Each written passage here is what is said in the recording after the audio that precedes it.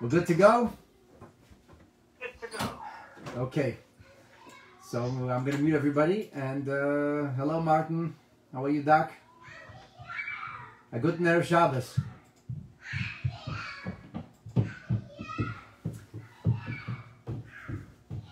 You too, Rabbi. Thank you. Thank you. All right. So we're joined by an audience live on Facebook as well. And I am going to try to share with you a few inspiring words from this week's Parsha, which I hope will serve to uplift and put you in a better frame of mind. Of course, the Torah for us is Torah's Chaim. And Torah's Chaim for us means, as a Torah of life, that it's a Torah that gives us direction in life. And direction doesn't only tell us where to go, it tells us how to go and how to best utilize the gift, which is called Chaim, which is called life. So where do you look, right? The Alter Rebbe says that each and every single week, HaKadosh Baruch Hu, Almighty God, speaks to the Jewish people, and He gives us weekly messages. And the weekly messages come in the form of Parshat HaShavua. That's why the notion of the Torah portion, or the weekly Parsha, is not simply something that we read in Shul, or even talk about at the Shabbat table, but it's really something that we live with. As the famous aphorism goes, we have to live with the times. Which brings us to Parshas Yitro, the Parsha in which we read about Matan Torah. And it brings us to the notion that this Shabbos is called Mivarchim, the Shabbos that brings blessing, or is empowered to infuse a new month with bracha v'atzlacha. And it's no ordinary month. This is a new month of Adar, about which the Shulchan Aruch, the code of Jewish law, says, Mishanichnas Adar, marbim b'simcha. When Adar comes, we have the sacred duty of adding joy in our lives. The Rebbe, I believe in the last Shabbos of Mivarchim Adar, before he had the stroke, the Rebbe said that the calling to add joy in our life begins not on Rosh Chodesh, on the first day, but it actually begins on Shabbos Mivarchim. And even though we have a whole week of Shvat left, today is only the 23rd day of Shvat, and Rosh Chodesh won't be celebrated until the end of next week, including next Shabbat, the notion of adding in joy begins now. We are in Maila Shabbata, we're in the period of time which the Zohar calls the entrance, the threshold into Shabbos, and it's a threshold not only into a Shabbos of Parshas of Yisro and Matan Torah, it's a threshold into Mivarchim Adar, and so we have this lofty calling that says, be uplifted, be happy, be joyous, and you're scratching your head and saying, what is this rabbi smoking? Doesn't he know we're in lockdown? Doesn't he know we're in the middle of COVID? Doesn't he know that we're not feeling so happy right now? And nobody is in a particularly joyous frame of mind? What do you mean, marbim b'simcha? How exactly should we find joy in a time which is, well, significantly less than the optimal and the kind of circumstances that we like to be in? So I would like to answer today both questions for you to the best of my ability. I want to talk to you about Leben mit der Zeit, living with the time, a practical, very, very real lesson that every one of us can derive from the notion of Parshas Yisro in our lives, and how this directly leads us into the Marbim B'Simcha calling, the notion that we need to add and upgrade our joy in life. Parshas Yisro has many important verses, no question about that. There is also no question that the central theme of this Parsha is Matan Torah, the giving of the Torah. This is the single greatest moment in history. The only thing that will eclipse or tower or loom over this is the coming of Mashiach itself. Nothing short of the arrival of Mashiach and a time in which the whole world will be saturated in the awareness and the presence of God can come close to Matan Torah. In fact, the Alter Rebbe describes in great detail in Tanya in chapter 36, he describes the notion of mass revelation, and he says this was a foretaste of the perfected world that we will be'ezras Hashem Yisbarach, please God, soon experience with the coming of Mashiach. So, Maimed Har Sinai, mass revelation, HaKadosh Baruch Hu speaking to every single one of us and saying to us, Anoichi Hashem 𝐀𝐭𝐭𝐢𝐭𝐮𝐝. I am the Lord your God. And when Hashem spoke, we felt as if he was speaking to us. We felt him addressing us in the singular person. Each of us merited moments of personal, private connection, inasmuch as it was what you call a national event. And the verses of Aseret HaDibrot are so important that our sages at some point had to move to de-emphasize Aseret HaDibrot. I'm sure you know people who will say to you, well, I don't keep 613, but I keep 10 mitzvot. I keep the 10 commandments. I oftentimes remind people that keeping Shabbat, according to halacha, is one of those commandments. And I'm not sure everybody's doing such a fantastic job at that. In fact, the Alter Rebbe says that if you aren't learning Hilchas Shabbos, you aren't copiously reviewing the laws of Shabbos on a regular basis, there's a good chance you probably aren't keeping it right. And the observance of Shabbos is something that we must continuously work on. It's what you call a lifelong journey, a journey of discovery, a journey of habit, because you got to get into the rhyme and reason of keeping Shabbos. And that's something that takes tremendous effort.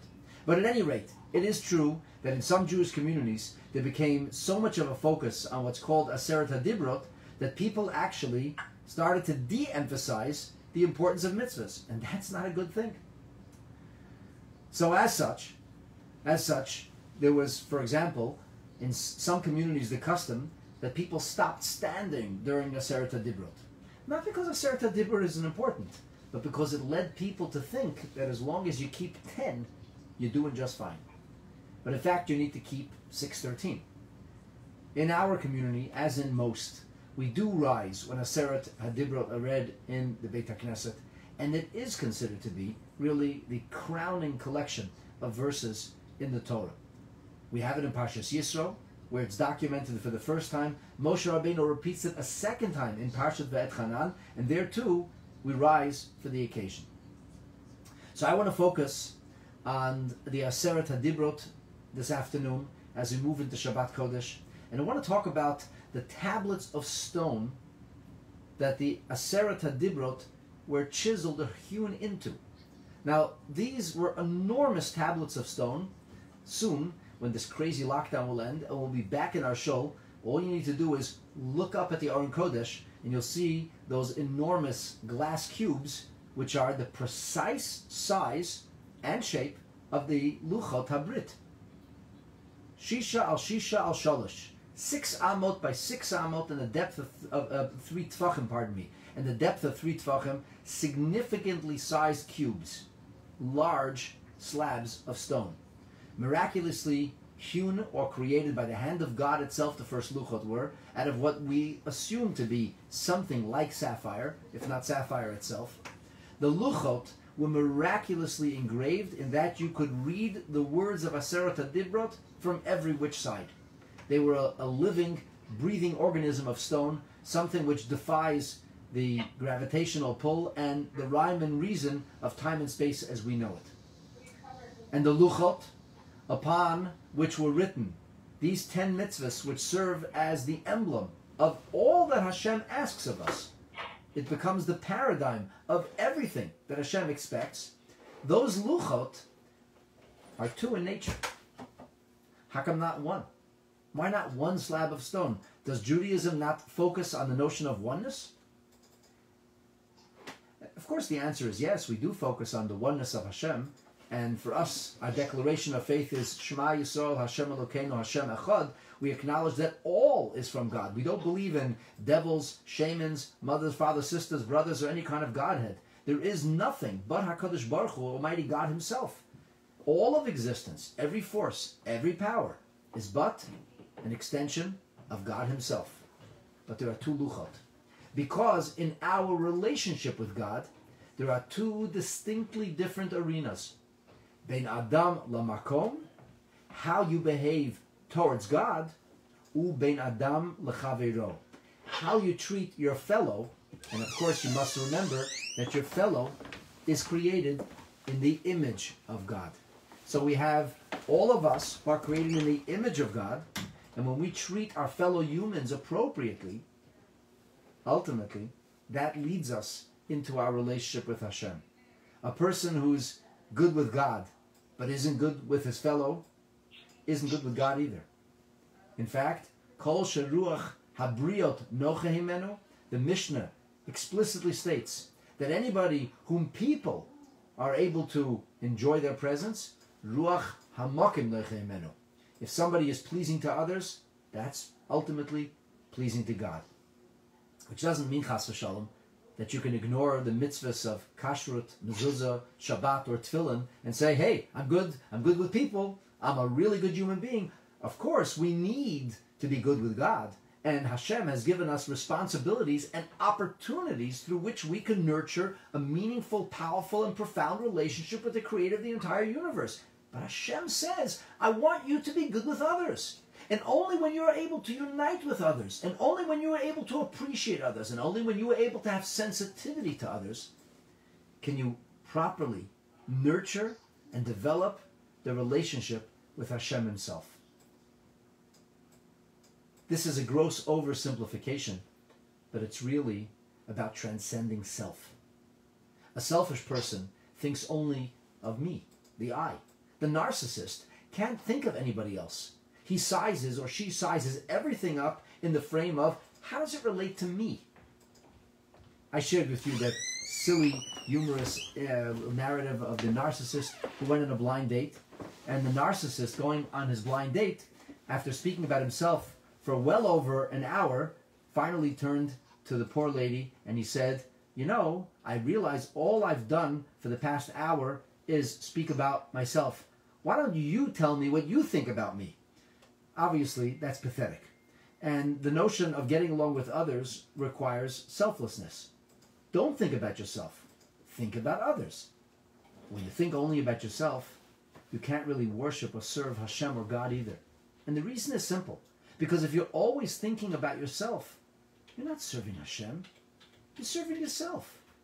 If you perform mitzvot because all you seek or want is your own proverbial slice of 7-layer cake in heaven, if you're just looking for your fun, your pleasure, and you believe that the pleasures in the other world are greater than the pleasures of this world, you're a hedonist, you're a narcissist, and you're serving yourself.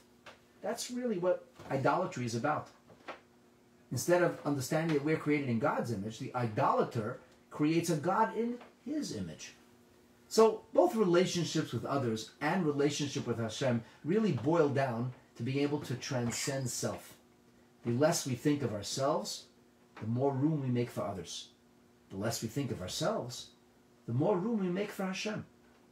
So we have two luchot. One tablet contains mitzvot bein Adam lechavero. Mitzvot like not to lie, not to commit adultery, not to be jealous. I mean, these are mitzvahs of respecting one another. And then there are mitzvahs between us and God. Mitzvahs like worshipping only Hashem and not worshipping idols has nothing to do with how I treat somebody else. That defines my relationship with Hashem. Keeping Shabbat properly is about me and my bond with God. So there are two luchot. They don't have the same amount of letters. They don't have the same amount of words. In fact, there's a gross difference between the two. The first tablets have many, many more words, much more writing. And yet, the tablets were both equally sized to tell us that both our relationship with Hashem and our relationship with others is of equal importance. And that brings us to a great mystery.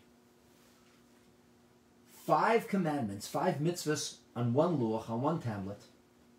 5 commandments, 5 mitzvot, or dibrot, on the other luach, on the other tablet. 5 between us and God. 5 between us and our fellow humans. And yet, the 5th mitzvah is kabed esavicha ve'esimecha. The 5th mitzvah is that we must afford dignity and respect to our father and mother. That doesn't sound like bein Adam lemakom. That doesn't sound like a relationship between us and God. It sounds like the way we treat another human being. Our parents are human. So granted, your parents have to be treated with a different sense of respect and a different sense of dignity and a different sense of consideration than you treat somebody else. But at the end of the day, they're still human. We don't worship our parents, we worship God. So why is it that the mitzvah of kabed es avicha ve'esimecha finds itself not on the tablet that defines the relationship bein Adam l'chavero, but instead it finds itself on the tablet that defines the relationship bein Adam l'makom. There are two schools of thought of how to reconcile this apparent problem. I want to share both of them with you. I want to draw a distinction between the two schools of thought. And then I want to talk about COVID, Canada, our present circumstances, and how we can better prepare ourselves to add joy in our lives. Nachmanides, Ramban, says something very interesting about this mitzvah. Sure. You gotta mute yourself. I'm missing a bunch of shirts. I'm gonna have to go down your room. Sorry, I'm just gonna mute somebody. There we go.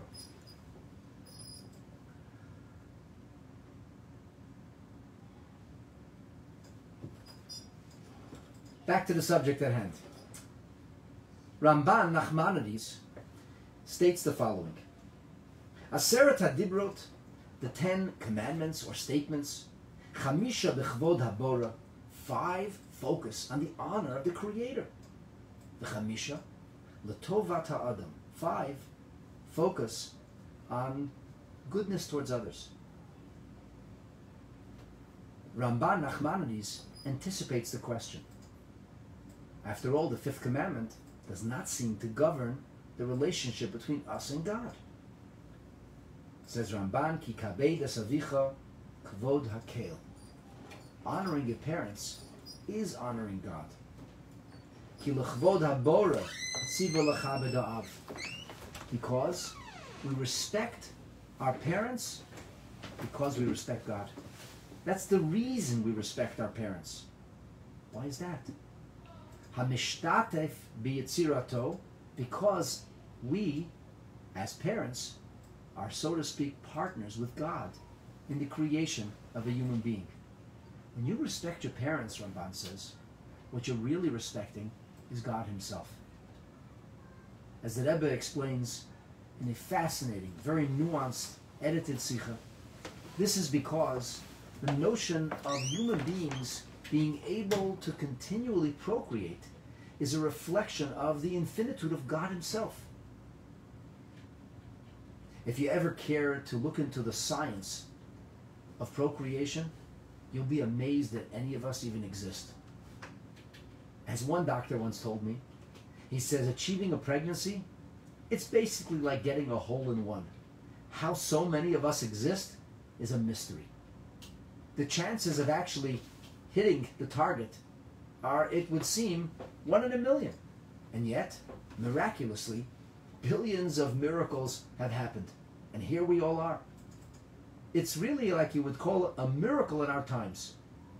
People who watch the process of birth walk away awed at the power of Hashem, the Creator Himself. Yes, of course, animals procreate.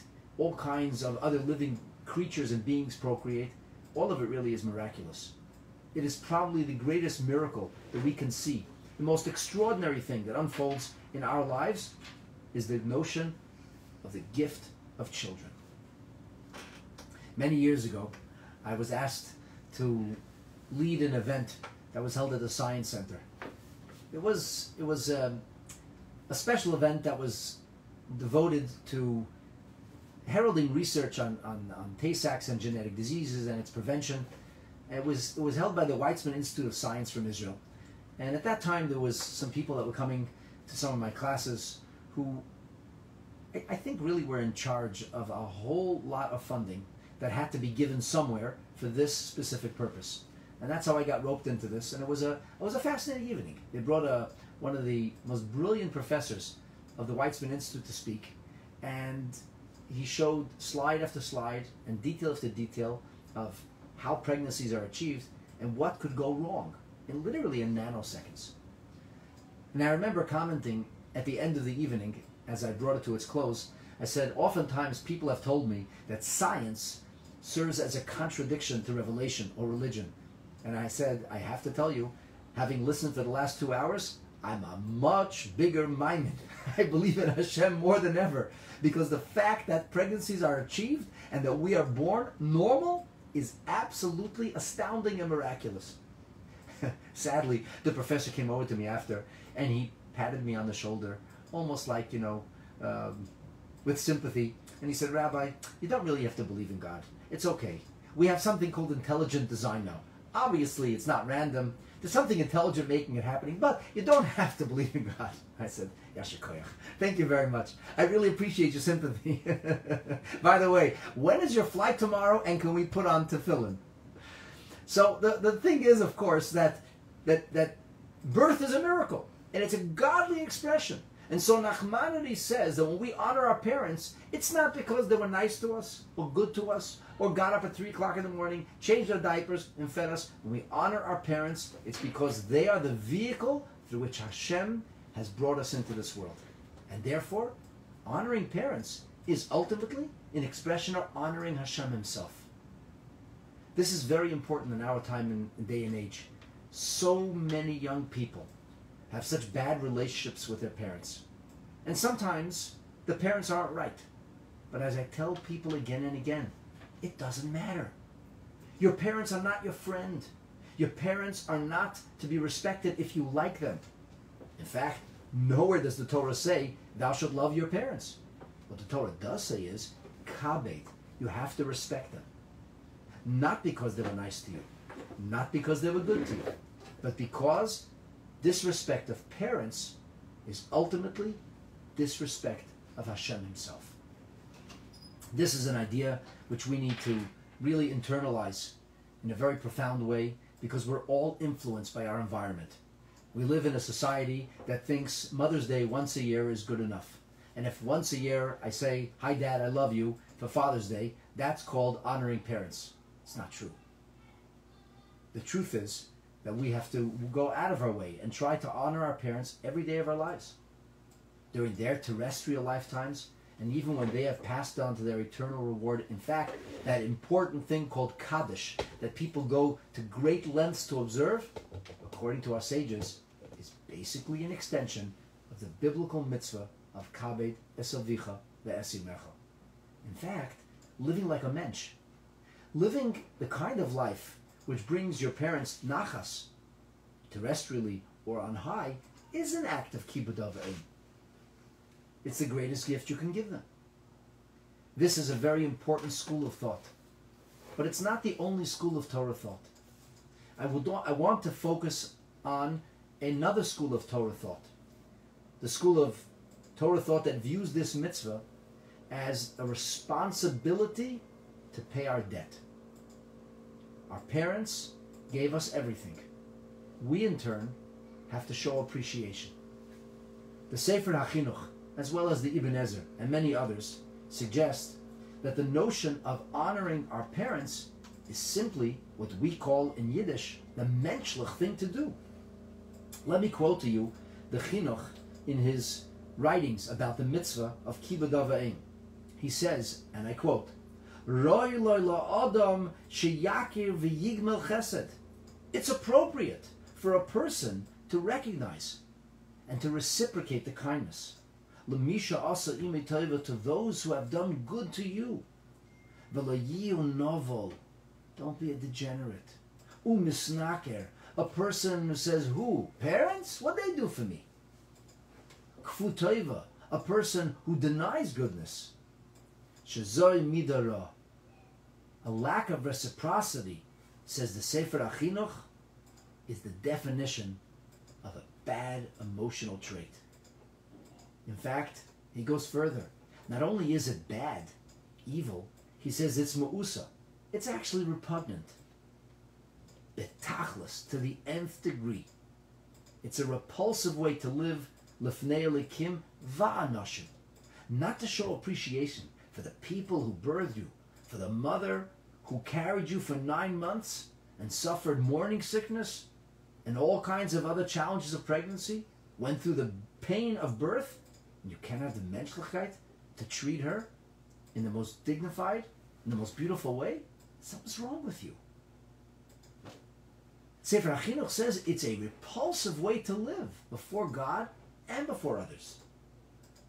Ushayiten el libay, one must take to heart, ki ha'ava ha'em hem sibas hayota ba'olam. Without parents, you wouldn't be. Furthermore, he says, Loi loi lasis lehem kol kavod. It's appropriate that we go out of our way to express every kind of honor and homage. V'chol tayelas sheyachol, and anything we can do to help our parents. Ki heim hevi'uhu la'olam. They brought you here. Yigu 𝐀𝐭𝐭𝐢𝐭𝐮𝐝𝐞.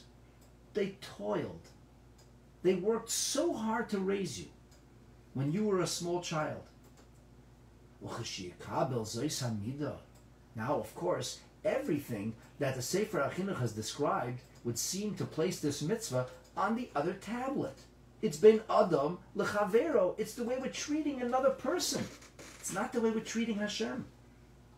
The Sefer HaChinuch says, though, that kishiyikabel zeis hamida benafshay, when this becomes ingrained in your soul, when it becomes a part of who you are, yala mimenu lahakar toivas hakel, it will lead you to be appreciative, to express gratitude towards Hashem Himself. Shehu sibas v'sibas kol avosov. God is who brought you into existence. God brought your grandparents and their grandparents into existence. If you're going to respect your parents, if you're going to be reciprocally appreciative because they brought you into this world, ultimately that equation leads to respect for the Creator, to treating God with dignity and with honor, and paying homage to Hashem Yisbarach. The Sefer HaChinuch goes on to say that when a person is nosan bo nefesh yedas, when he realizes that HaKadosh Baruch Hu has given him consciousness, Hashem has made you differently, he says, than a horse or a mule. You're able to appreciate. You're able to have an attitude which is not self-serving, as an animal does. Then, that will lead you to be meticulous and careful about your avodat Hashem. I had an interesting conversation yesterday with a member of our community. I called him because it was the birthday of one of his children and I couldn't get through to the house line. And we spoke for a while. And he always kids me. He says, you know, I'd love to watch your classes, but you speak for too long. He's very upfront. He says, I like this other rabbi because he goes through it in rapid fire. He says he moves through the Chumash and that's it. And I said to him, look, yeah, I heard this from you 3 times already. I thought about it. I'm not changing. I can only be me. I can't be somebody else. And I understand that maybe my classes won't light your candle. I get that. I said, but I can only be the best me I can be. I can't be somebody else. And if you're finding your thirst for Torah knowledge elsewhere, I'm so happy. Baruch Hashem, that's great. And he says, by the way, can I ask you a question? I said, sure. He says, you know, I was listening to the Chumash from this other rabbi, and he said that Moshe Rabbeinu couldn't strike the Nile River because he had benefited from the Nile. After all, his bassinet was placed in the Nile River. He says, that makes absolutely no sense to me. What does that mean? You say thank you to water? And he says, and I remember hearing things like, we cover the bread on Friday night so the bread shouldn't be shamed when we focus on the wine instead of the bread. He said, like, what does that mean even? How can bread have feelings and have shame? That doesn't make any sense to me. Why would you show appreciation to water or sand? I chuckled and I said to him, and that's exactly why I explain things differently. I said, because when I'll teach you that, Rashi, I'll explain it to you. I'm going to make sense out of it. From my perspective, in the way I understand and enjoy teaching Torah, it has to be understood fully. I don't want to just repeat words that I read somewhere. I want to make sense out of it. And I said, you know, that takes time. He said, okay, you win. So explain it to me. I said, it's really very simple. The bread doesn't have feelings. The lake or river doesn't have feelings. Neither the sand or soil. But when you accustom yourself to living appreciatively, when you live gratefully, when you don't forget somebody who did something good to you, and so often human beings do. In fact, it's human nature. It's human nature to deny the goodness people have done for you. Nobody wants to feel ingratiated. Nobody wants to feel as if they owe something to somebody. So our mind works as such, they didn't really do anything for me anyway. Or that's what they did for me last week, last month, last year, last decade. I don't have to be appreciative anymore. Nobody wants to be in debt. It's not a good feeling. And because of that, people naturally are predisposed to being unappreciative. But guess what? Human nature is a phenomenal thing created by God for you and I to change. That's why Hashem created human nature. He made us naturally ungrateful so that we would work on developing an attitude of gratitude. And the attitude of gratitude doesn't begin with people. It begins with a loaf of bread or a challah. It's how you view a lake or a river. And yes, it's how you treat the ground or the soil. Because what happens to a person who lives appreciatively, what happens to a person who doesn't walk around kvetching and entitled, but instead appreciating and thanking and being grateful for all that is done for him, the person who lives like that invariably will treat people differently as well. When the Rebbe explains this idea, he sends us off to a fascinating statement which is made in the Gemara in Masechet Bava Kama. The Gemara says, Chamra lemare tivusi l'shaki. Somebody sent you wine, but make sure you thank the waiter. I mean, the waiter didn't give me his wine. The waiter didn't pour anything. I'm sitting at an event, a simcha. It's the Baal Simcha's wine. The waiter is just delivering it. I don't have to be appreciative to him, do I? You certainly do, says the Gemara. You absolutely must express appreciation. It doesn't matter if it's his wine. He poured the wine into your cup. Show appreciation. If we take the time to live by the notion that an attitude of gratitude is critical to who we are going to be, if we make the decision to say, we're not going to take anything for granted, we're not going to have entitlement, and we're not going to expect things to come our way. And even if I did something for somebody, doesn't mean anybody owes me anything. I need to live with gratefulness. I have to be grateful to my parents.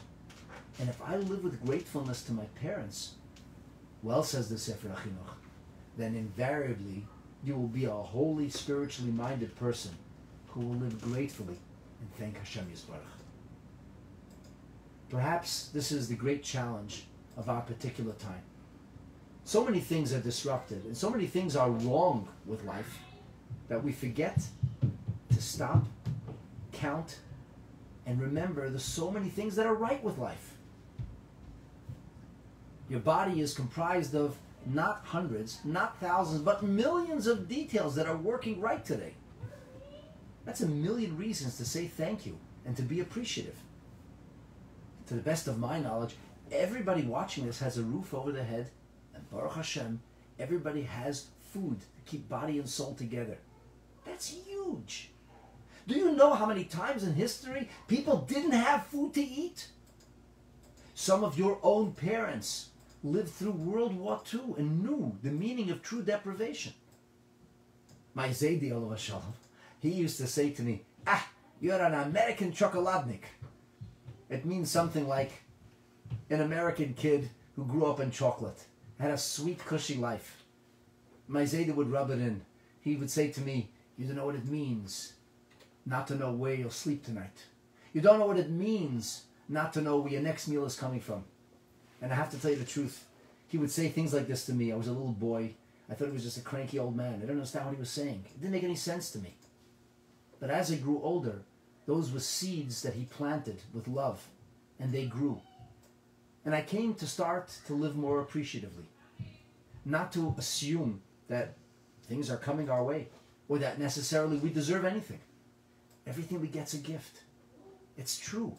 I never really experienced once in my life a fear of where will I sleep tonight. My grandparents went through years of that kind of torture.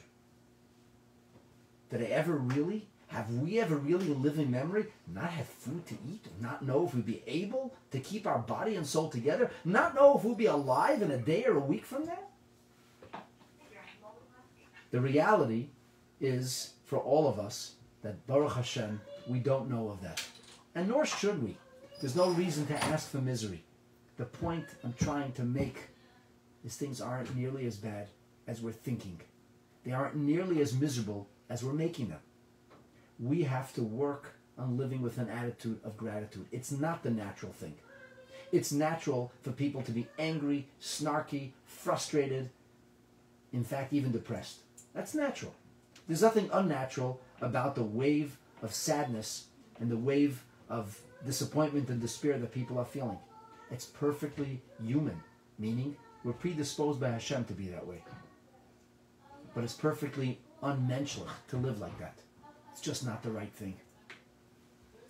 And if we follow the approach of the Sefer HaChinuch, it's very clear that if we will live appreciatively, appreciative to our spouses, appreciative to our family, to our friends, to our community, thankful to Hashem for the many gifts that we have, it will make us into better people. And guess what? An attitude of gratitude will take us right up the yellow brick road leading into the joy of the month of Adar. Let's work at living gratefully. Let's work at living respectfully. Let's work at living appreciatively. You have to work at it. You have to toil. You have to make the effort. But if you will surely be successful. As the sages tell us in the Gemara in Maseches Pesachim, Yagaitu v'loy matzasi, I toiled but found no success. Al tamen. Don't believe that. Lo yagaiti, I don't have to toil at all. And matzasi, I found great success. Al tamen, our sages said. Don't believe that. Yagaiti umatzasi, I toiled and I found success in life. Tamen, that's the only believable thing when it comes to success in our Yiddishkeit. A life of Yiddishkeit fulfillment is a life of material happiness as well. When we live the way HaKadosh Baruch Hu asks us to, because we make the effort and the toil, we will, Be'ezrat Hashem, be the recipients of the joy and the happiness that we all crave. I want to end with a bracha to each and every one of you. HaKadosh Baruch Hu should help us, Eretz Hashem, that we should be able to adjust our attitudes as our plane of vision is changing.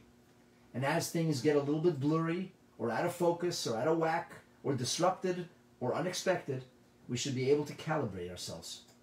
As we start to get sometimes frustrated, desperate, angry, or depressed, we should recalibrate. We should constantly harp on, focus on, and work on expressing that attitude of gratitude. Yes, expressing it. It's not enough to think it. Think it, speak it, live it. And in doing so, Eretz Hashem, HaKadosh Baruch Hu will surely, with fulfill our hopes and our wishes. We're going into the month of Adar. Good things are coming our way. I have a strong feeling that Be'ezer Hashem Yisbarach, we will soon be back in Shul. We will soon be able to come together as a community.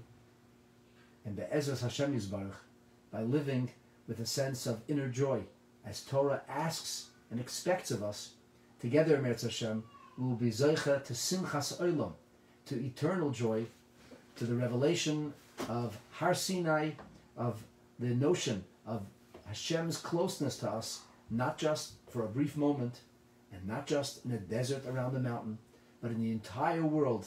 Because when Mashiach comes, we will together experience U'mala ha'aretz de'as Hashem.